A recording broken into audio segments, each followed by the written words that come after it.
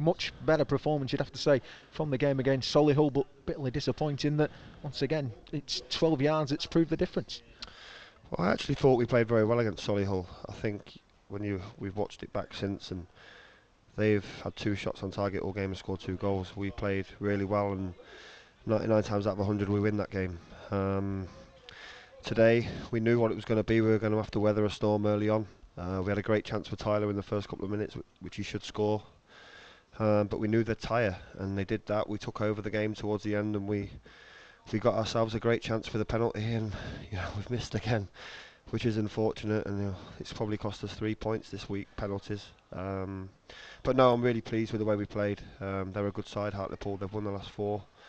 This is a difficult place to come, but we've come here more than matched them and deserve to win the game. Josh Kay coming into the game, and a very good performance from him as well, you'd have to say, on that left-hand side. Yeah, he did well. I was really pleased with everybody. The back 4 especially defended, like what we're asking them to do, put the bodies on the line, blocks, tackles, headers. From set pieces, we looked comfortable. We held a brave high line, which again we've been working on in training. It was the perfect away performance, minus the goal. And with the penalty, we've got to start taking these chances with these penalties, because eventually they'll cost us. But again, can't emphasise enough that I'm really proud of the lads, and I think we've come here and shown tonight what a good side we are. We're still a work in progress, but we are going places. I believe that. First instance for Jacob Blythe to come into the game, so we were just 5 minutes ago. Not much time to make an impact, but that must be really pleasing for you to get him back out there. No, obviously with no reserves, it's difficult to get him minutes. We've got to get him up to speed and build him in gradually. It was a tight game tonight, so I couldn't really get him on any earlier, but Tyler had run his socks off as he always does, and gave us 5 minutes. It's great to see him back, and he'll be a big player for us. One player absent, of course, was Nathan Waterston. Is there any more you can say about that? He's injured. He's got a bad shoulder. That's disappointing. Another injury to add to the list.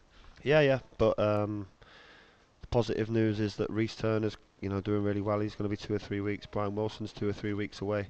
So these are big key players for us that are all coming back at the right time. Hopefully we can keep everyone fully fit and build on tonight. And of course, take it into another home game at the weekend against Dagenham, and no doubt more of the same you'd hope from the team.